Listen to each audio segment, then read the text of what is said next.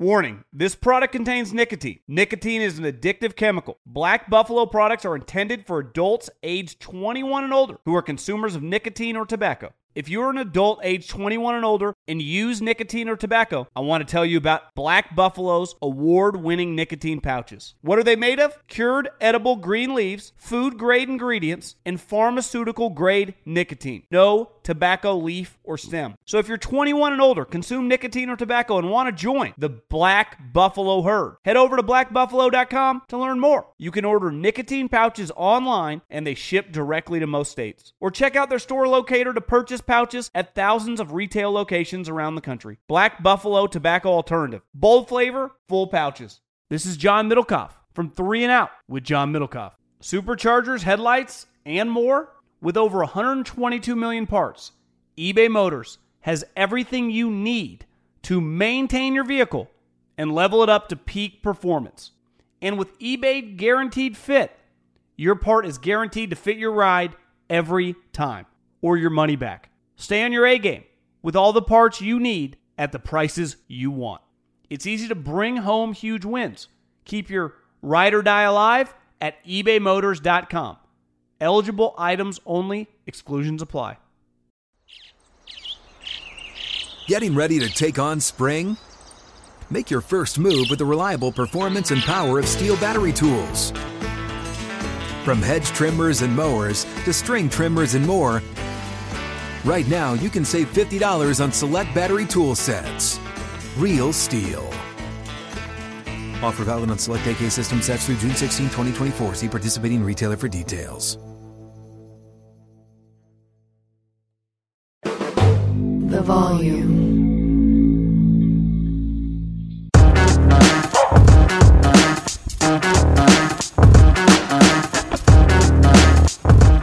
Hello, everybody, and welcome in to a brand new episode of Snaps, your favorite daily college football podcast, or at least I hope your favorite. Or actually, you know what? I kind of just hope we're in the rotation. I hope you enjoy it. I hope you listen. And I hope you share with your friends. In fact, I hope you hit the like button if you're watching on YouTube. And I hope you tell your friends about it. And hope that you rate it and review it wherever you listen to podcasts, be it Apple, Spotify, or whatever else. So a huge thank you to everyone already hanging out with us. We got our guy Greg, Thomas, Caton, Daniel, Blake. What's happening, y'all? Aaron Murray, what's up with you, man? How you feeling, man? Man, it's been a good day. Thank you for asking. Just a lot of craziness, which we'll jump into. Still trying to wrap my head around this whole Will Levis thing. It's just mind blown that we can watch a guy play all season long, and now all of a sudden Reddit has him going number 2. I mean, Reddit. Okay. Hold GameStop and Will Levis. Pump and dump. Let's all calm down a little bit right now. Pump it and dump it, baby. Watch out for that the little rug pull. There's been a lot of Levis pump lately, okay? But we're not talking about his body this time around. Aaron's talking about Wall Street bets, right? Somebody, okay. I think, if you just want to go there, I think if we were to ask Vegas the odds on who was more likely to masturbate to Will Levis throwing on air, it would easily be you. If we could actually check, podcast listeners could go back and listen to the noises you were making when we watched Will Levis throwing in that indoor facility. It sounded like I know that you're taking off your specific number of orgasms that you have to have post vasectomy. Yeah, I'm almost positive there. You ticked one off during the show. Hey, we had T-minus 2 weeks to get them all knocked out, so I'm looking for that bill of good sperm health in 2 weeks when I go in for to deliver my sample.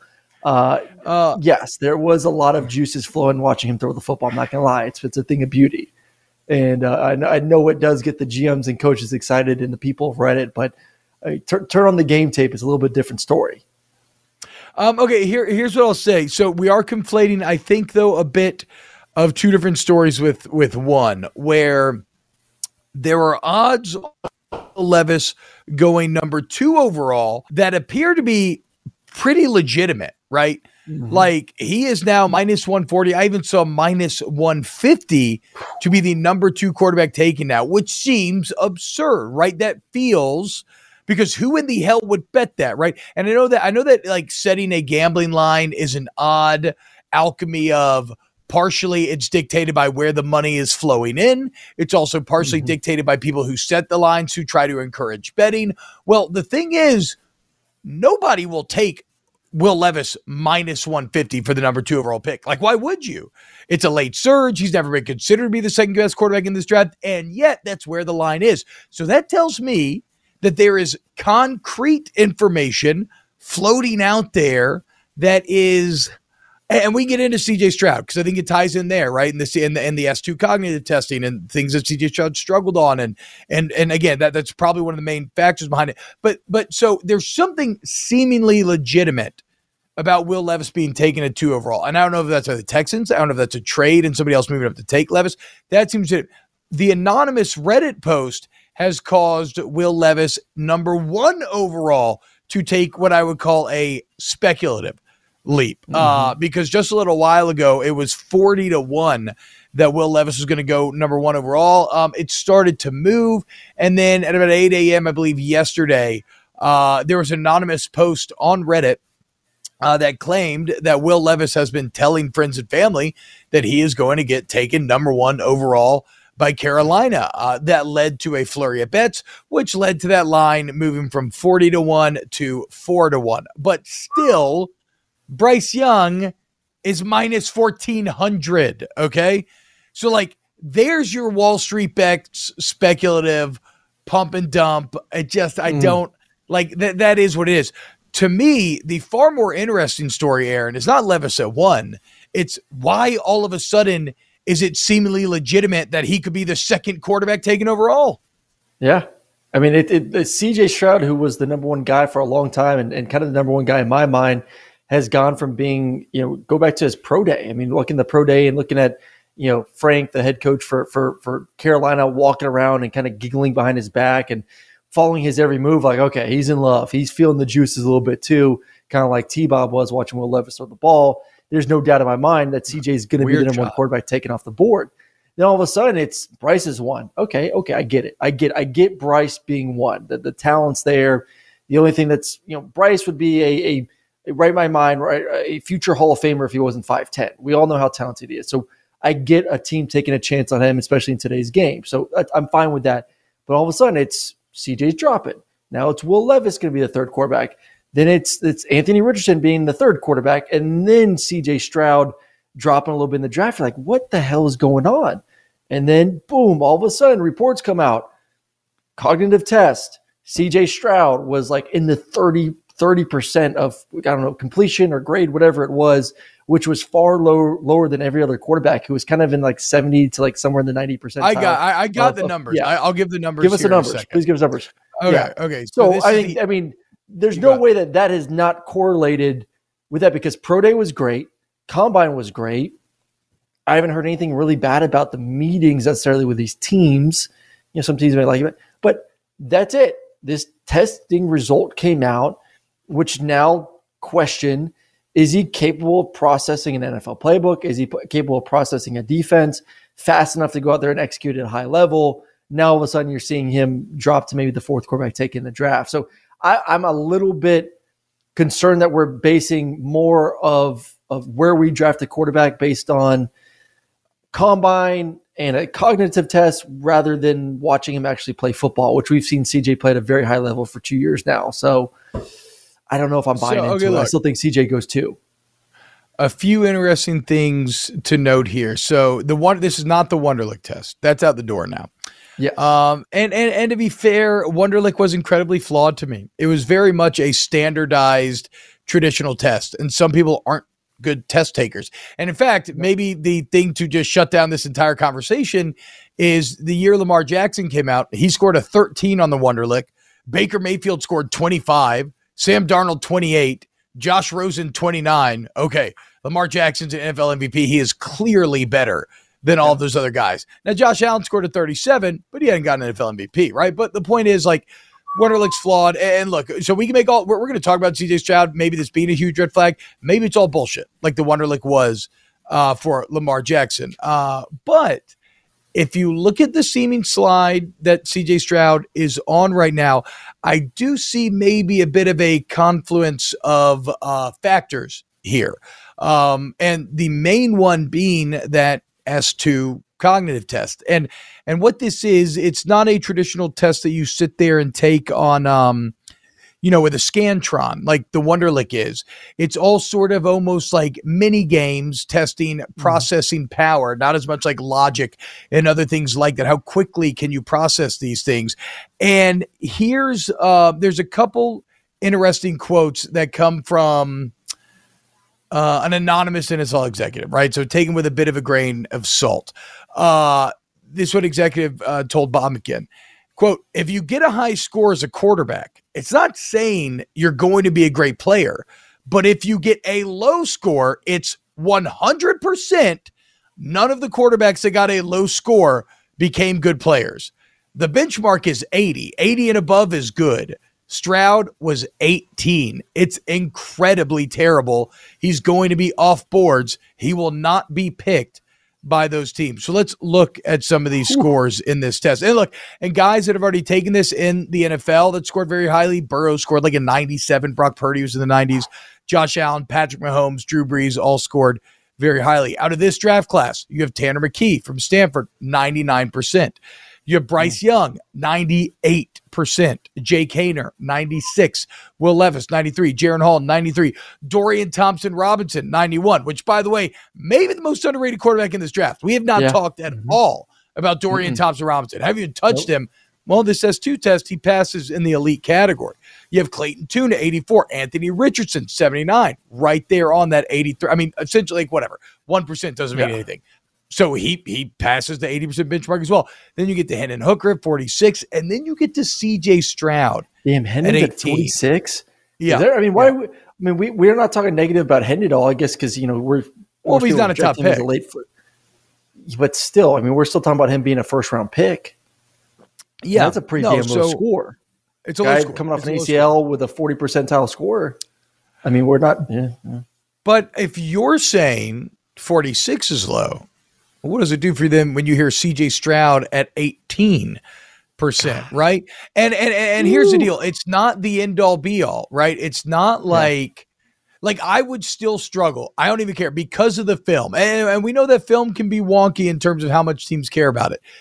Because of the film, I would still really struggle to take Will Levis or Anthony Richardson over CJ Stroud, right? Just what we've seen him doing, what we saw him do against Georgia, the best team in the country. But this does feel like a very clear separating factor for why you absolutely go Bryce Young over CJ Stroud. Do you agree with that? 100%. I completely agree with that. Like, you can't throw out the tape. You can't throw out, what these guys are doing on the actual football field in which you're paying them to actually go do. You're not paying this kid to go do tests. I get that there is something in this test that kind of gives you some sort of indication of how they process things, but go get some random Joe down the street and give him the test and watch him get a 9. Doesn't make him a great quarterback. Just because you can process things well doesn't make you a great quarterback. Will Levis may be able to process things well. It didn't show like that on the football field last year. He's throwing the ball to the other team left and right, not taking care of the football. To me, that's not processing the game of football correctly. Some guys are just football players. Some guys are just, give me the football, watch me go out there, and I kind of can react in certain situations. Other guys aren't, obviously, like you talked about, aren't good test takers either, which you have to take into account. So, I don't know. I get if you're torn, like you said, if you're torn on 2, Bryce Young and CJ, and you really don't know, and you like both, you use this. But you can't tell me that you put the next 2 guys, Will Levis and Anthony Richardson, into that category where you're using this test as the default of, okay, I'm going to take him over him. I like both, and I'm going to use the test to kind of make that decision. No, there's tier 1, which is those 2 guys that have been proven, whether it's winning a Heisman or just balling out, putting up unreal stats and playing incredible versus Georgia, that they are the 2 top guys in this draft. Then there's the next tier, which are 2 guys that are unproven but have a lot of talent. Then there's the Hendon Hooker, who's coming off the injury that didn't really get an opportunity to do a lot. Like, those are the tiers. You can mix up the tiers based on maybe the test, or maybe someone had a better interview with you in person. But you can't, to me, you're not dropping a guy from tier 1 down to tier 2, tier 3 because of a cognitive test. Yeah. Like that's unreasonable to me based on how good he's been doing the sport in which you're drafting him to go out there and play. It does seem a bit interesting, though, in that appears to be what teams are doing with Will Levis and CJ Stroud, if he is indeed going to be the second pick overall. Now, maybe there's also some potential fears from the Ohio State quarterback resume, where a lot of these guys have gotten in the NFL out of this Ryan Day offense in which they looked completely unstoppable and have not processed NFL defenses great. Even Justin Fields, who was excellent with his legs, right? Now, granted, he didn't have a lot of weapons. Chicago's a bit of a dumpster fire. So, like, the jury's still out on Fields. I'm not making any decorative statement either way on Justin Fields. But his exciting moments mainly came from his natural athleticism. CJ Stroud isn't bad, but he definitely doesn't have anything near what Fields is bringing to the table. So he's a superior thrower. He's a better thrower than Justin. I would have to imagine, like I said, confidence event, the S2 test, the Ohio State resume. I have to imagine if this slide is real, that he's not interviewing well and Levis is, right? But we don't have any information there. So this is all a lot of speculation. And we should also be clear about this. And so somebody said, oh, wow, Hendon Hooker scored a 46. It's crazy. He seems so intelligent. This is not an intelligence thing. This is pure processing time, like perception speed, search efficiency, tracking capacity, visual learning, decision complexity. Yeah, I mean, it definitely doesn't help him, because right? If that executive his offense, I mean, what's Hendon's biggest knock? That he didn't have to process. Everything was somewhat predetermined because of the speed, because of the that splits. CJ Stroud as well, He knew though? he was going. No, CJ was Ohio far State's more. I think there was more knocks on the Heupel offense than the Ohio State offense. No, for sure, but for sure, but it's not wholly dissimilar because again, we've seen the Ohio State system produce 3 different guys that throw for over 40 touchdowns in a single year and have not been able to replicate it in the NFL. I don't know, but T-Bob, I don't know if that is necessarily a cause of being in a certain system or just being on a team that is just better than everyone else. Like I may still have to go through a process of our pro style system, but if my receivers and tight ends are better, I'm going to put up crazy good stats. Doesn't make the system like super easy. I think Tennessee is a system that is very quarterback friendly, that a lot of the things are predetermined and a lot of things just somehow pop open also because of the speed in which they play. Hash marks width of the field different in college and NFL to your advantage. I mean, you watch Tennessee, they run the same play over and over again half the time. I mean, it's that switch release, 4 verticals where the receiver, if he gets on top, he's going. If he's not, he's going to hook it up. And then Hendon's just reading, is he going to stop based on the depth of the DB or is he going to go? And that's it. You know, CJ is going through a process of reading a defense, getting through his reads, 1, 2, 3, 4, finding the check down or running. And it's just he got lucky. Ohio State is, we talked about the other day, Ohio State is far superior than everyone else in their conference. You're going to have better receivers. You're going to have better offensive linemen. You're going to put up stupid stats. I think their offense is very, very compatible to the NFL. Really? Well, I guess I just find that to be a bit surprising then. I mean, I suppose in their quarterback success is them just outstripping the rest of the competition that much in talent. I mean, you would know better than I did. So, I mean, than I know. So I can't, I'm not going to debate that point. I don't think there's anything gimmicky about Ohio State's offense. I think it is gun, under center, play action pass. I'm telling you, like things you see on Sundays, what Ohio State is running with the complexity of their offense, with the full field reads, all that. I mean, there is no difference. Tennessee's gimmicky. Ohio State is we're just far superior. Well, then why would you be if you believe that in other NFL minds, why would they be worried at all about this S2 cognitive test? I don't know. That's why if he's able to process it already on that level, and they don't think that it's the coaches and talent of the team just put him in position to succeed. Then look, Blake Walters mentioned it, but he says, due to works for the company, and he said he thinks it's on the Pat McAfee show. He says, due to works for the company, said they had one player people are trashing on that took it after a chaotic day and did bad, but took it later and scored highly, implied, but did not say it was CJ. I also do. I've always kind of hated IQ tests a bit. I think they're incredibly flawed. I think they're, in this idea of nature versus nurture, right? An IQ test presents itself as being nature related. We are getting to the innate intelligence that a person has, but I think it just ignores so many environmental factors. Are people good test takers? What kind of education did they have growing up? And I'm not talking about S2, I'm talking about IQ tests here. Like, I just feel like it's flawed to use that as this absolute benchmark for intelligence. And so in this same way, S2 testing, we're still at the very beginning of it. Like, we don't have a ton of data, especially not publicly. Now, the NFL teams do, which is where you get an NFL executive making quotes like that. But, like, we don't have a ton of information publicly to know the true veracity of this test. How true is it? And does it reward certain environmental factors that some people might have over others? And so, I mean, we'll answer that over time. But look, if CJ Stroud wants to prove it wrong, go be a great NFL quarterback, and then we'll never fucking talk about this again. Right. Well, I mean, listen, at the end of the day, too, like we talked about this, last week, I think, you brought up the whole nature versus nurture thing. Yeah. At the end of the day, is it a bad thing not to get drafted by Carolina and Houston and maybe fall to the Colts or Seattle or to Tennessee? Carolina's not terrible, but I'm just saying, like, hey, if we know Bryce is inevitably going to be the number one pick in the NFL draft, and I'm CJ, I'm secretly downside, like, fuck it, I don't care. Like, you don't want to go two. You don't want to go two. Well, you don't want to go. It's go. Either like one. The only place I want to go one, or I want to to drop. Yeah. One or drop. Don't go to Houston. So, like, that's fine with me, man. Houston, you don't like me because I can't take a damn test. Then take Will Levis.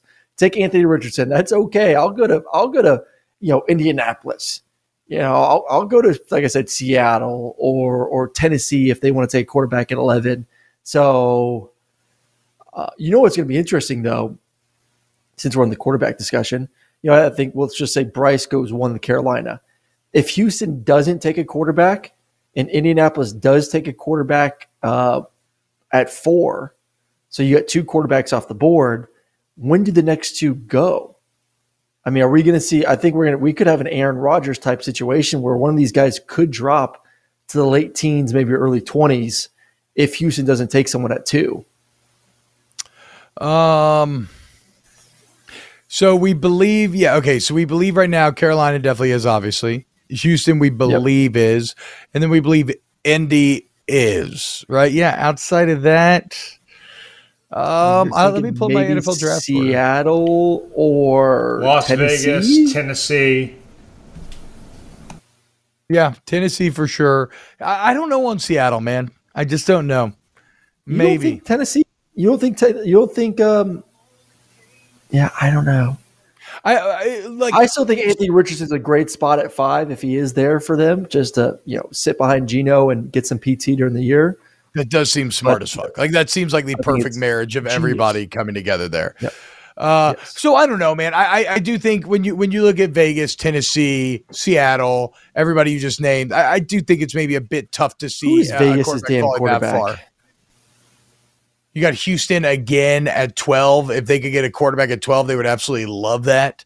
Vegas's quarterback. Do they have a quarterback right now, Brum? Does anybody know off the Jimmy G? Of their heads? They signed Jimmy G. Oh, yeah. Oh, yeah. He looked so sexy in the black. That's right, dude. He had the black suit on. Single, rich, and living in Vegas. My boy Jimmy G is living the life. Whew. He should start his own brothel, a Jimmy Garoppolo branded brothel. Yeah, Jimmy that's Garoppolo. Yeah, exactly. Andy J says, and give NIL deals to everyone at UNLV. There we go. Andy J says, I would like that NIL deal. My point is, he's talking about quarterbacks, is a system does not make or break a quarterback's potential in the NFL. Talking about system quarterbacks entering the NFL. Well, I mean, so in theory, I guess the S2 cognitive testing is trying to test, like, how will a guy handle being not in a system? That's why Aaron's saying that knocks Hendon Hooker hard, is because, like, you would want him to score high on this cognitive testing so you could feel like, okay, he can overcome that idea that he's just a system quarterback. Yeah. I mean, Tennessee did drag Malik Willis, but was that first round? I don't know. I kind of was like third or fourth. That's what I'm saying. Like so you're not committed to that in any way. I don't even. Okay. I feel like we've had a really good conversation on this, but I feel like we're done. Right. I think the bottom line is that to me, this testing does not make CJ Stroud. Like I would not take Will Levis or Anthony Richardson over him. If this testing is true, like if I was a GM that had it on concrete information, this is true, I would take Bryce Young over him at this point. Yep. And if these scores are accurate, which again is an if, let's go Dorian Thompson-Robinson. Again, maybe the most underrated quarterback in this NFL draft. DTR. He's the one that made you a little UCLA boy. All right. Other topics. How my boy Stetson doing that? How did Stetson doing it? I tried to find it. I couldn't find it. Oh, DJ, you called out Clemson? How did we miss this? Slippy. I don't know, though, because we had the one article about Stetson's going to be undrafted, and it came on the same day that ESPN.com had an article with Stetson featured as one of the 7 fastest risers in the draft, right? So currently right now, ESPN has Stetson as the 10th best or the 12th best quarterback. ESPN has it. It has in order Bryce Young, CJ, Anthony Richardson, Will Levis, Hendon Hooker, Jay Kaner, Dorian Thompson-Robinson, Jaron Hall, who's actually I like him, but he's a BYU quarterback and that hasn't worked out too well. Aiden O'Connell, Clayton Tune, Tanner McGee, and then Stetson Bennett at 12, right before Max Duggan at 13. It's a lot of quarterbacks ahead of him. That's a lot of quarterbacks. Ooh, I'm reading some of these quotes. And DJ Uiagalelei is not very happy with the offense that Clemson ran. Quote, I didn't really like what we did there scheme-wise. I didn't think we did very much. I thought it was very basic. It didn't help me out as a quarterback and play to my strengths. I wanted to go somewhere that would play to my strengths and go somewhere that would develop me for the NFL. Choo. Shot across the Dabo bow. Do you agree with that on Clemson when you watch their offense? I mean, it was very Texas A&M-esque when it comes to just like we feel like we're better. We'll just line up and play football. There you go. And you can't do that, man. You gotta mix up personnels and formations and motions and shifts and really make the defense communicate. The best offense is make defenders talk. Defenders would score low on a lot of these cognitive tests because they can't process that fast. Make them talk. You're going to win on offense. If you just line up and play football and think you're just better, well, the year that you're not physically as superior as the other ones, you're going to have a bad year offensively. What we know with Clemson, their receivers and running backs have not been as good as years past. So that makes your quarterback have to play at an extremely high level because you're not making it easy on him because now all of a sudden these guys aren't just naturally getting open because they're better and you schematically aren't finding ways to get them open either. So I completely agree with him. I don't like the fact that he said it. I don't like the fact that he said it. Why? No, I don't like the fact that why say that? Because he's being honest, fuck Clemson. It was basic. Because he had to get shit on for a year. Everybody's saying DJU sucks, and he's like, you know what sucks? This offense sucks.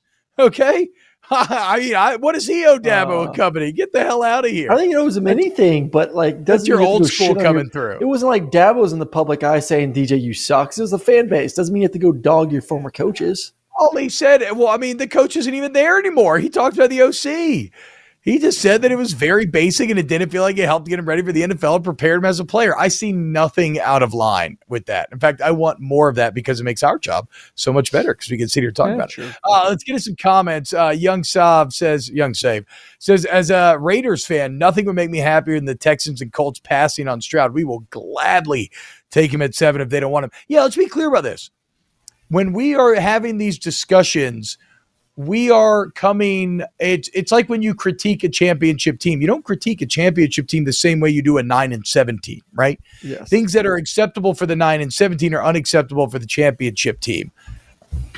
What do you – for everybody that's on the audio podcast that they're going to be confused because Aaron just did this weird lean towards the camera thing. It weirded me out. It completely threw me off my flow. The point is, yes, if you get CJ Stroud at 7 – you should be ecstatic. That's a guy that we thought was guaranteed to go to the top 2 the entire time. So absolutely. understand that. What other comment did I want to get to? Welcome, Daniel Berry Sports Highlights. What up? Blake Walsh said they were terrified to let DJ do anything. CJ says 9-8 now, sir. 17 games. You're right. Look, I wasn't even. Yeah, you're right. Yeah, fair. I still hate the 17 game schedule simply from a numerical standpoint. CJ says DTR is the hard work superstar. Significant improvement every year. Big chip on his shoulders with some swag. Love those guys. How come we haven't talked about him? Where is he supposed to go? Who, DTR? Yeah. Mid-round, somewhere in that 3 to 5. Like 4 or 5. It's always usually like that first, early, second quarterback's out the board. Then there's like a nice break from second, third round, and then boom, all of a sudden, late third, fourth, fifth, you start seeing more guys go off the board. So, it's kind of like who needs a quarterback? You jump on them early, then everyone kind of takes a breather, fills out other roster spots, and then you start getting them late third, fourth, fifth. That's kind of usually the tempo with the whole thing. So. I like DTR. I'm not a big fan of Jake Haener. I don't know why he's so high, but I guess a lot of people do like him. I covered him a bunch. He's very 3 or 4 serious. times. Yeah, I covered him 3 or 4 times. I interviewed him at the Senior Bowl, and he was like locked in. So I like DTR ahead of him. I like Jaron Hall above him.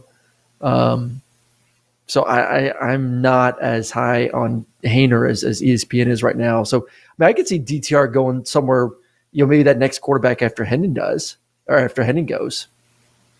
I'll be very interested to. Well, whatever. I'm always interested. I was about to offer the most worthless, just word vomit filled time. I was going to say, I'll be very interested to see which quarterbacks succeed and which, don't you fucking think? No shit. Oh. That's the entire point of this. We're all going to be interested to see who succeeds, who fails.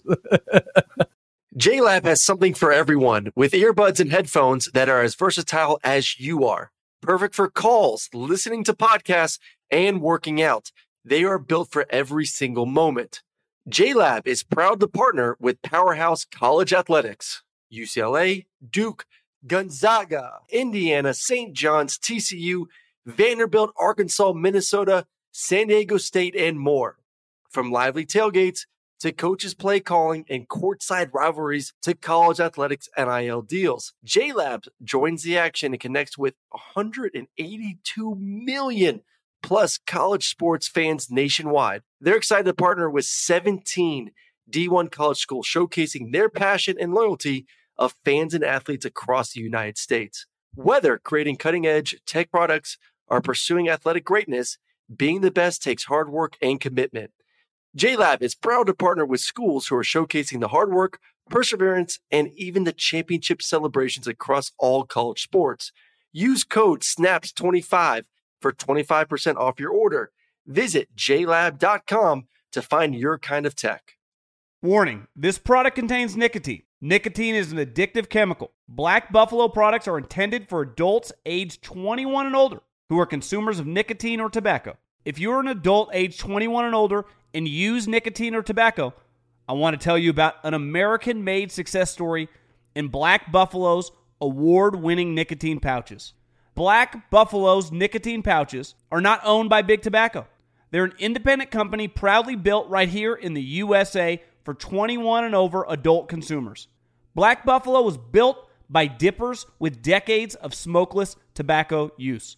They believed the market wanted tobacco alternative nicotine products that offered the best of both worlds. Bold flavor, full pouches. What are they made of? It's pretty simple. Cured edible green leaves, food-grade ingredients, and pharmaceutical-grade nicotine. Most importantly, there's no tobacco leaf or stem. All proudly made right here in the USA. So if you're 21 and older, consume nicotine or tobacco, and want to join the Black Buffalo herd, head over to blackbuffalo.com to learn more. You can order nicotine pouches online, and they ship directly to most states. Or check out the store locator to purchase pouches at thousands of retail locations around the country. Black Buffalo Tobacco Alternative. Bold flavor, full pouches. This is Jeff T from the Club 520 podcast. You'll know when you get it. It'll say eBay, authenticity, guarantee. You'll feel it because when it comes to your feet, eBay has your back. Maybe it's that head-turning pair for hooping or a hot new collab. Whatever you're after, when you cop on eBay, you can trust that your kicks will be checked by experts, not just any expert.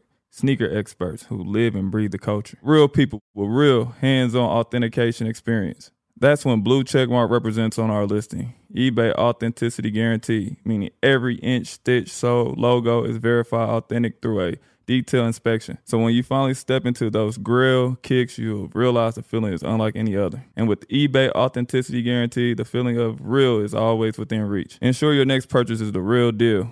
Visit ebay.com for terms.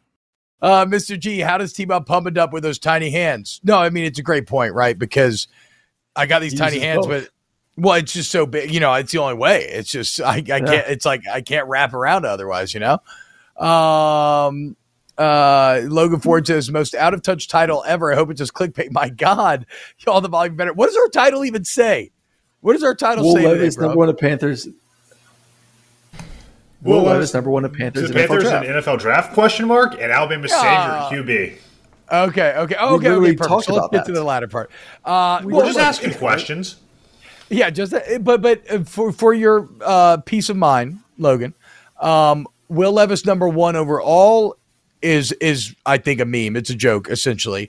Will Levis 2 has some weird validity that speaks to some sort of information coming.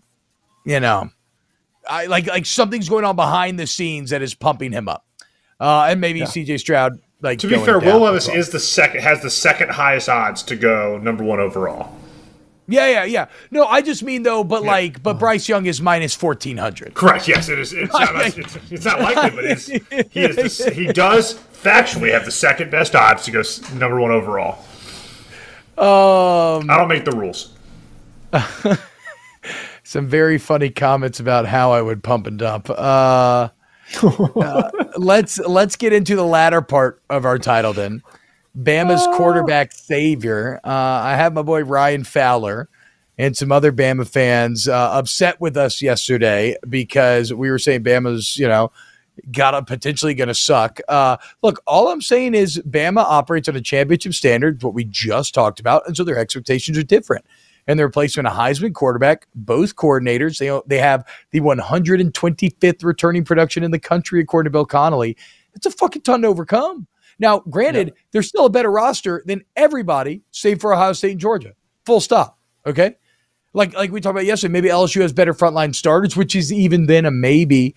But top to bottom, Alabama has more depth. And so the roster's still great. They're still going to be better than the majority of the people. But the question is, can they win championships? That is the standard at Alabama.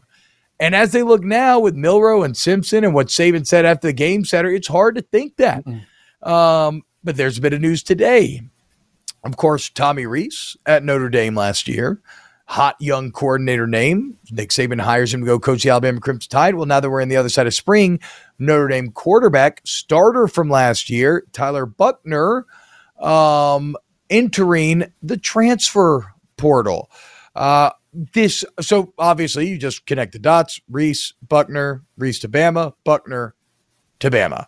Aaron, is this anything that Bama fans should even be excited about? No, let's not forget why Buckner's probably leaving Notre Dame is because Notre Dame had the biggest get in the offseason and probably who Alabama wanted. And if they had him, I'd feel a lot better about him. Excuse me. And Sam Hartman. Sam Hartman transfers from Wake Forest to Notre Dame, kind of writings on the wall for our Notre Dame quarterbacks that, hey, we have our quarterback of the future, and it's Sam Hartman. So, not surprised that Tyler Buchner is in the transfer portal, but for me to say that like, oh my God, Alabama, go get him right now and he's going to make you a better football team. 6 touchdowns and 8 interceptions in his career. The one thing that adding him does is at least add a guy who knows the system, someone that there can go in there and compete day one. Because my biggest thing, I think I said it yesterday, I posted about it today, is if you do bring in a guy now, it's a tall task for them to split reps 3 ways and get enough reps in a new offense in 4 months to legitimately have an opportunity to be the starting quarterback. Well, the way you overcome that is bringing a guy who's played quarterback in this system last year with this offensive coordinator. So he doesn't need the reps. Yes, he does need to get accustomed to the receivers and the way of life there in Alabama, but he's a plug-and-play guy. You can put him in right now, and he's ready to go. Does that make you a championship team all of a sudden? No. Alabama's screwed, plain and simple. Unless by some miracle, some top guy hits the portal, which is not going to happen at this point, Alabama is in a rebuilding year. Yes. That's it. It's okay. You're in a rebuilding year. You go 9-3, 10-2. You go to a really good bowl game. Oh yeah, T-Bone's getting all excited. 9-3, and then next year, now I'm pumping. You go get the number one. You make sure you focus on getting a top quarterback in the portal, and then you're right back at it again. But this ain't Alabama's year, man. Plain and simple. You brought these guys in hoping they would be really good quarterbacks eventually, and they're not there yet. They're just not. So, but ain't no one else coming in the portal that's going to make you feel good. Now, I will say this. Blake Walters was a good point. People said the same thing about Georgia when Stetson Bennett took over the first year. Pretty true, right? I mean, granted, but Georgia, unless you have Georgia's defense, do we anticipate them having Georgia's defense? Like that's the. I don't know. I think Bama's defense should be like Georgia's defense. They've been wildly underachieving. I think it's why they ran the frat boy out of town, because he had all these top recruiting classes. They haven't been the top 5 defense since 2017. Well, you better have a damn good defense if that's going to be the case. And the difference too between Georgia and damn and good. Y'all Alabama, love saying damn good. Damn. What's the difference? The biggest difference is Alabama? the side of the conference. Alabama's schedule is a little bit more difficult than Georgia's side of the conference in the SEC East. So you kind of got a gauntlet to go through. LSU, you got Texas week 2. I don't know. What's the line on Texas, Alabama right now? Because after watching this weekend, I'm kind of feeling Texas, honestly. I would look it up. I'm getting over under here real quick. Maybe a little Vegas insider can tell me. All right, 1 second while I pull that up. I agree with you, Aaron. I think, unfortunately, I'm supposed to try to make this conversation more exciting, but I think Bama goes 10-2 with Buckner, Milroe, or Simpson. Like unless somebody just way overachieves, right? And we're guilty of completely misreading a situation because we don't have the information that we would need. Brum, are you seeing any spreads here? Is this the beginning of the descent, the true descent of Nick Saban? No. I mean, because I don't like the Kevin Steele hire. I like the Tommy Rees hire. And what if they had an elite quarterback this year? You'd be saying they were championship worthy. And let's not run too far with our human interpretation. I know FPI is kind of messed up in a lot of ways. Or, not messed up. It is what it is. But I know FPI can be a little beholden to recruiting and whatnot. But, it still thinks Alabama's going to be really good. And the past 15 years have pointed out 7.5 point favorites right now over Texas. Ooh. I mean, this is again. Can I take Texas to cover right now? I would take Texas to cover. I would take Texas. No. Sorry. Fuck that. Nope. You've already forgotten what you were supposed to get tattooed on your chest last year, Aaron. Yeah. Never Texas. I mean, I'm going to take Bama to cover right now. Excuse me. This is the year. Quinn Ewers going to have a big year. Yeah. He's gonna be that. I'm already tired from that pump and dump. I can't listen to you. I just have no more patience for your bullshit. He's gonna be the quarterback that he looked like last year versus Bama.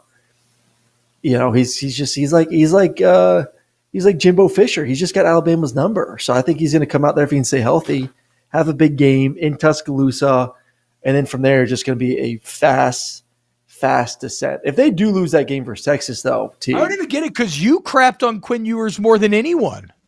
Well, because he sucked after that Alabama game when he got back from injury. So he was god awful. So where is this coming from? He was young. Give the dude some fucking slack. He's going to get better this year. Oh, jeez. No.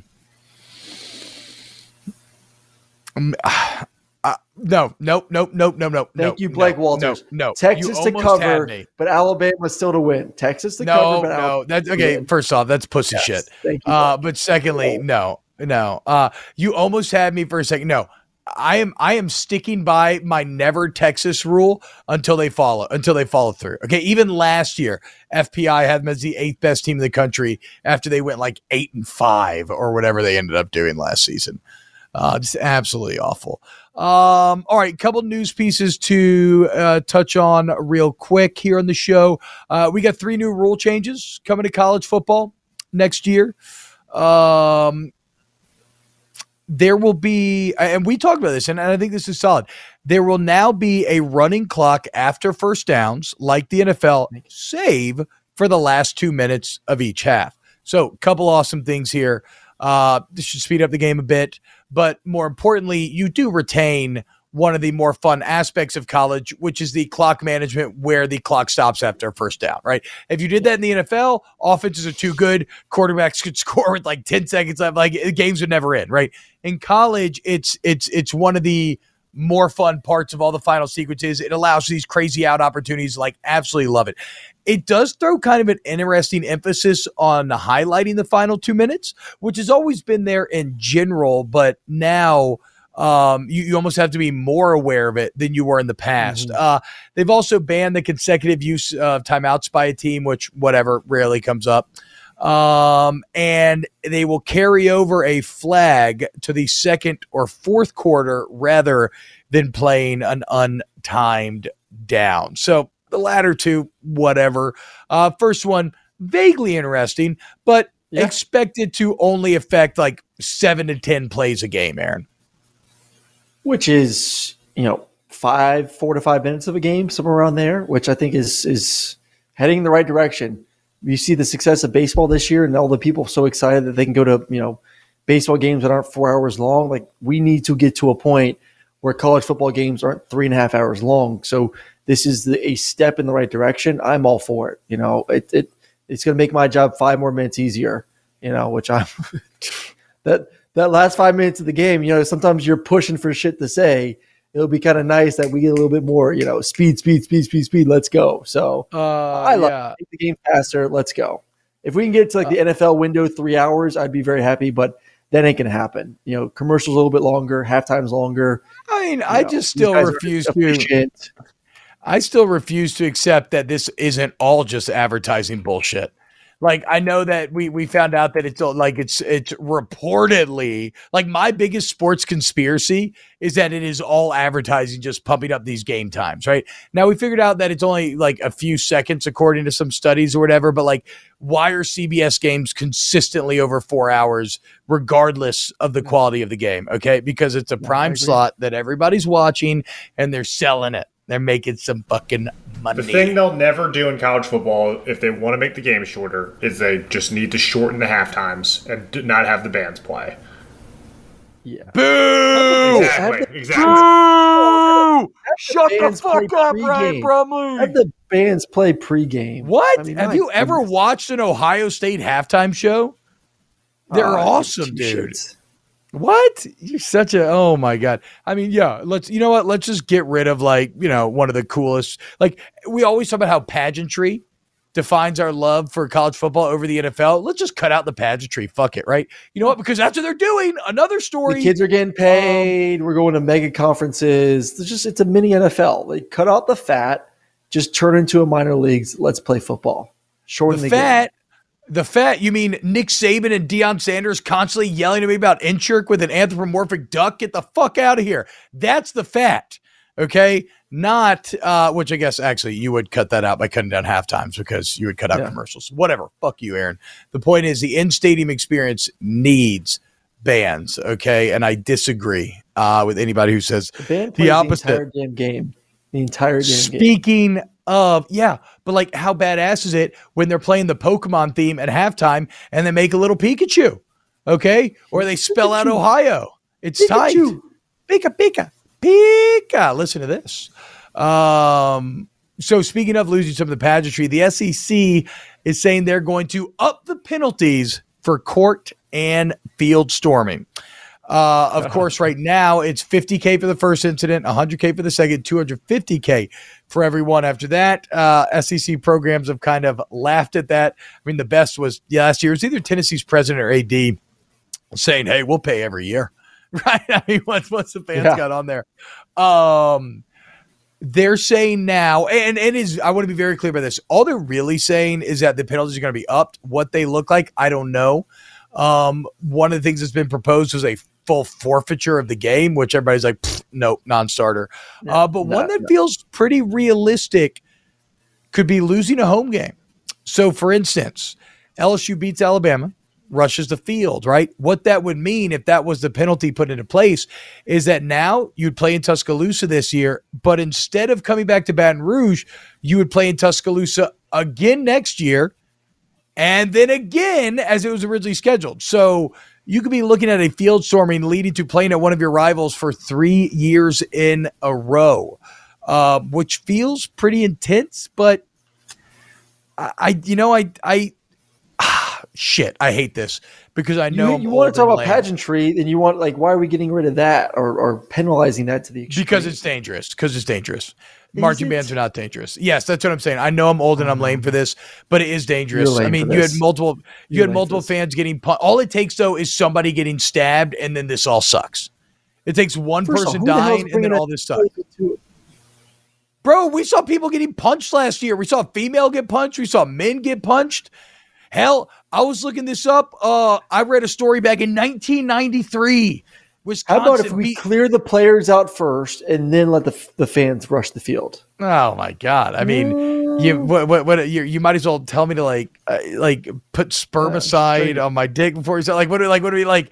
It's That's, I mean, look, you know me, I've been with my wife since high school. I don't have a ton of experience with condoms, but I imagine that's what it feels like when you're in the throes of passion and you have to stop to correctly prepare. Like, oh wait, hold on, let me just get the lighting right, and let me just run to the bathroom real quick. And do you want a breath mint? Yeah, but then once you get back going again, it's just as good. You're fine. You just got a little pause. Yeah, it sucks. It does suck. There is no way but that you strap that bad boy on, you're back in the game. We're good to go. We're good to go. I don't think so, dude. I don't think so. Yeah. It's just as good, T. It can be dangerous, though. It can be. In 1993, Wisconsin beat Michigan 13-10. It was the first time they beat them in a dozen years. Game chance to go to Rose Bowl, blah, blah. How the stadium is built, all the students start rushing the field, but they're funneled to these points. 73 people got injured. 6 got injured critically. There's an offensive tackle, Joe Pano, 6'3", 290. He's out there ripping bodies off, saving kids' lives. He was crying. He later said it was the scariest thing he's ever seen in his entire life. So, and I know that is not the norm, right? We've had a ton of field storming since that nothing's happened, but I do get worried. Like, what if the nightmare scenario happens? Somebody dies. Like, what if that woman that fell into the hedges at Auburn never came out of the hedges? And you found her impaled on a branch and she was just bleeding out from her belly. Like, all it takes is one person dying and it's just going to be, and it just becomes a tragedy and it's not worth it. So look, I don't know. I know I'm old and y'all can all make fun of me and I'll just take it. But I think most people in the chat are with you right now with this. I agree. It is a little bit dangerous. No courts either, I'm guessing. No basketball charging. It's everything, right? You'd make this rule change across sports. Yeah. Well, that's what's so funny about this is this is what kind of pisses me off about this. The leaders of this rule change are very much the elites who are getting stormed on, right? It's Alabama AD Greg Byrne. It's Georgia AD Josh Brooks. It's Kentucky, basketball AD Mitch Barnhart, because it's our players who are at risk here, and they're not wrong. But it is a bit of a privileged standpoint, right? Like, you don't get the field stormed on you unless you're really, really good. But it would be for court as well. Yeah. Okay. Good. I don't know what this means. What's TBI? A girl got TBI when UGA rushed the field. UGA rushed the field against Tennessee in 2000. Wow, so funny how time can change. Abarge says, I was in the middle of Tiger Stadium in '97 after upsetting Florida the day pigs flew. It made the experience of the game that much better. I know. Look, dude. Oh, traumatic brain injury. God, that's awful. Look, again, storming the field is tight. From a pageantry, visual experience standpoint, watching Tennessee do that at home last year, carry off the goalposts. These are all things that I love and that are magical. Unfortunately, it seems to be happening more often.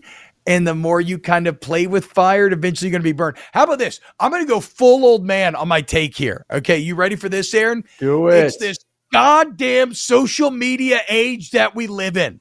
Everybody wants to be a look at me, Louie. Okay, they want to be a part of the field. They don't actually care about the result. Next time you watch a field stormy, watch. Everybody's doing this. Okay, everybody's on their own story. And people want to dunk on the players phone in front of him. And people want to like, haha, look at the loser. And some player's going to get mad. And that. Yep. I hate to admit it. I completely agree with T-Bob, and I also hate it. It sucks. I hate myself. Fuck it. I'm with T-Bob too. Gosh darn it. I love watching it. It is fun to watch, but I agree. It is a little dangerous. And last year, the whole burn thing at Alabama was a little bad too. Tom Stairs says, can't stop it. Can't go full man. Not a solution. No, I think the solution, like losing a home game is a great solution.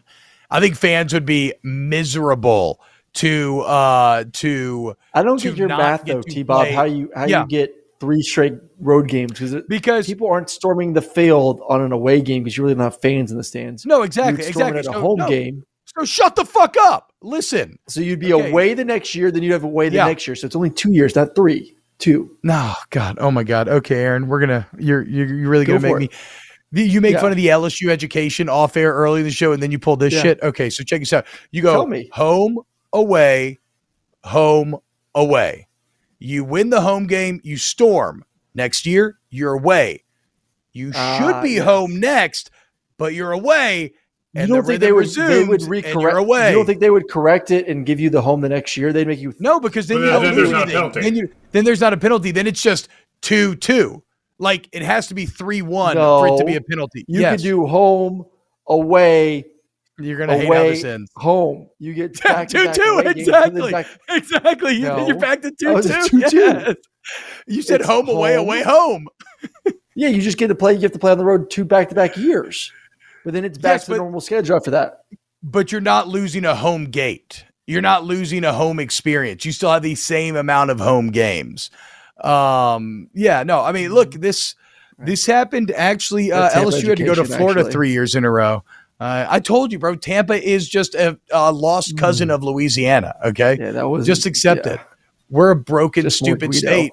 I think, yes, Tampa. We have Lafayette. Lafayette's very Guido. I know a lot of people don't know Lafayette outside of Louisiana, but that's what? That's wrong. What? Yeah, okay, exactly. You live in fucking New York. You can find Brum fist pumping at the Jersey Shore all summer long. Look, Lafayette produces Dustin Poirier, Daniel Cormier, right? All these badass fighters because Affliction t-shirts are huge in Lafayette. Young Save says, I don't think it's fair to punish the players for the action of their fans. It's not fair. But that idea, right? I mean, that's why this stuff works, right? If you're in a team environment, you think I want to do fucking penalty runs because this slapstick freshman couldn't show up for class on time? And yet I'm still out there at 5 a.m. having a run. So you know what we do? We put soap in socks and we beat him afterwards so he doesn't do it again. Okay, that's we don't really do that, but that's what happens in the military. Well, they do. Like that's Congratulations, you've also seen Full Metal Jacket, T-Bob. Nice. Well, but Full Metal Jacket's based on truth, right? Like that's not pulled out of thin air. I've seen it happen. That sort of stuff absolutely happens. So it sucks, and it wouldn't be fair to the players, and it wouldn't be fair to the fans that didn't want to storm. Even though, granted, if you just had a trickling, I don't think you would count it. But I get it. Okay, I think it's got to go. I think it's happening too often now. Again, too, because everybody wants to be a part of the moment and show that they were a part of the moment, et cetera, et cetera. I'm a full old man, whatever. Cody Brunet, why not ban the student section for a home game instead of losing the whole game? That's fair. Look, all of this is on the table. But you are going to have some sort of competitive penalty because the overall point of this is that people don't care about fines. There's too much. And losing a home game in and of itself is like a way bigger fine because you lose about $4 to $5 million in a home gate, which is not good. I think, boys, we almost hit it all today. The only thing we did not get to was Colorado over under 3.5 and the insane, but in my opinion, completely planned exodus taking place out of Boulder right now. But we can get there tomorrow. It's not going anywhere. Thomas says, can't stop a tsunami. All I'm saying, I agree, but I do believe in theory, if you knew that was the penalty, I feel like they'd be hammering it over the announcements. The coaches would be talking about it, during the week. No storming. What they would do is they'd hire real security. Yeah, because security. I think really they'd be pumping it. I think they'd be pumping it on over the. Pumping over the loudspeaker. Which be careful with that. No one storms the field in an NFL game. No one storms the field in an NBA game. Like, part of this is like professional crowd management. It's 100% part of it. Okay, yeah, you might that might be a bit of a fair point actually there. But I think that have 20,000 18 to 22-year-old drunk co-eds sitting in the stands at professional games. True. I mean, I think old schools would money. take very drastic action, including like making like a barrier with the student section. I know this is fucked up, but now I'm just picturing like a Key and Peele skit where a kid starts to storm the field and they just double tap him in the chest. It's like just like a Squid Game student section situation. Yes. Like the students are just getting mowed down. But then in like classic Key and Peele setting, the students just get reinforced. They start going harder and harder, and then you make it into a zombie skit where the students are like climbing over each other's dead bodies, trying to make selfie videos for Snapchat as they storm the field. Oh man, they should make that. It could be a little play on their name one. The old Key and Peele East West Shrine Game skit, which is one of the all time goods. Or we just do our Snap skit and we'll do it. Yeah. Well, I don't know that we have the comedic chops of Jordan P. or Keegan Michael Key, but maybe that's true. Jordan Peele. Excuse me. We try. Hey, well, we got to go, Aaron. You got a show to do in like a minute. We love you. And I got to piss really everyone bad. hanging out. YouTube.com. /the volume. Thank you to the volume for having us here. Hit the like button, share with your friends. We will see you. Just put razor wire around the field. There we go. We will see you tomorrow. Have a great day, y'all. Getting ready to take on spring? Make your first move with the reliable performance and power of Steel battery tools. From hedge trimmers and mowers to string trimmers and more, right now, you can save $50 on select battery tool sets. Real Steel. Offer valid on select AK system sets through June 16, 2024. See participating retailer for details. Open a limited-time 11-month certificate at Kemba Financial Credit Union. At 5.25% APY, it's more than triple the national average, plus it's a safe and secure way to grow your money. Visit your local branch or kemba.org/CD for details. Offer expires May 31st, 2024. APY equals annual percentage yield. Restrictions apply. $500 minimum and $250,000 maximum deposit. Advantage status required. Comparison based on bank rate average. Federally insured by NCUA. Hey, have you ever used Cheapo Air? For years, and I really like it. With Cheapo Air, you can book online, use their app, or even over the phone. They've got great prices on over 500 airlines and millions of accommodations. They're my go-to for travel planning. And if you join their Club Miles program, you can earn points to save on the cost of your travel. Book on the app, and you get double points. Sounds like it's time I tried Cheapo Air. Call Cheapo Air at 855-247-3279 or visit cheapoair.com/podcast.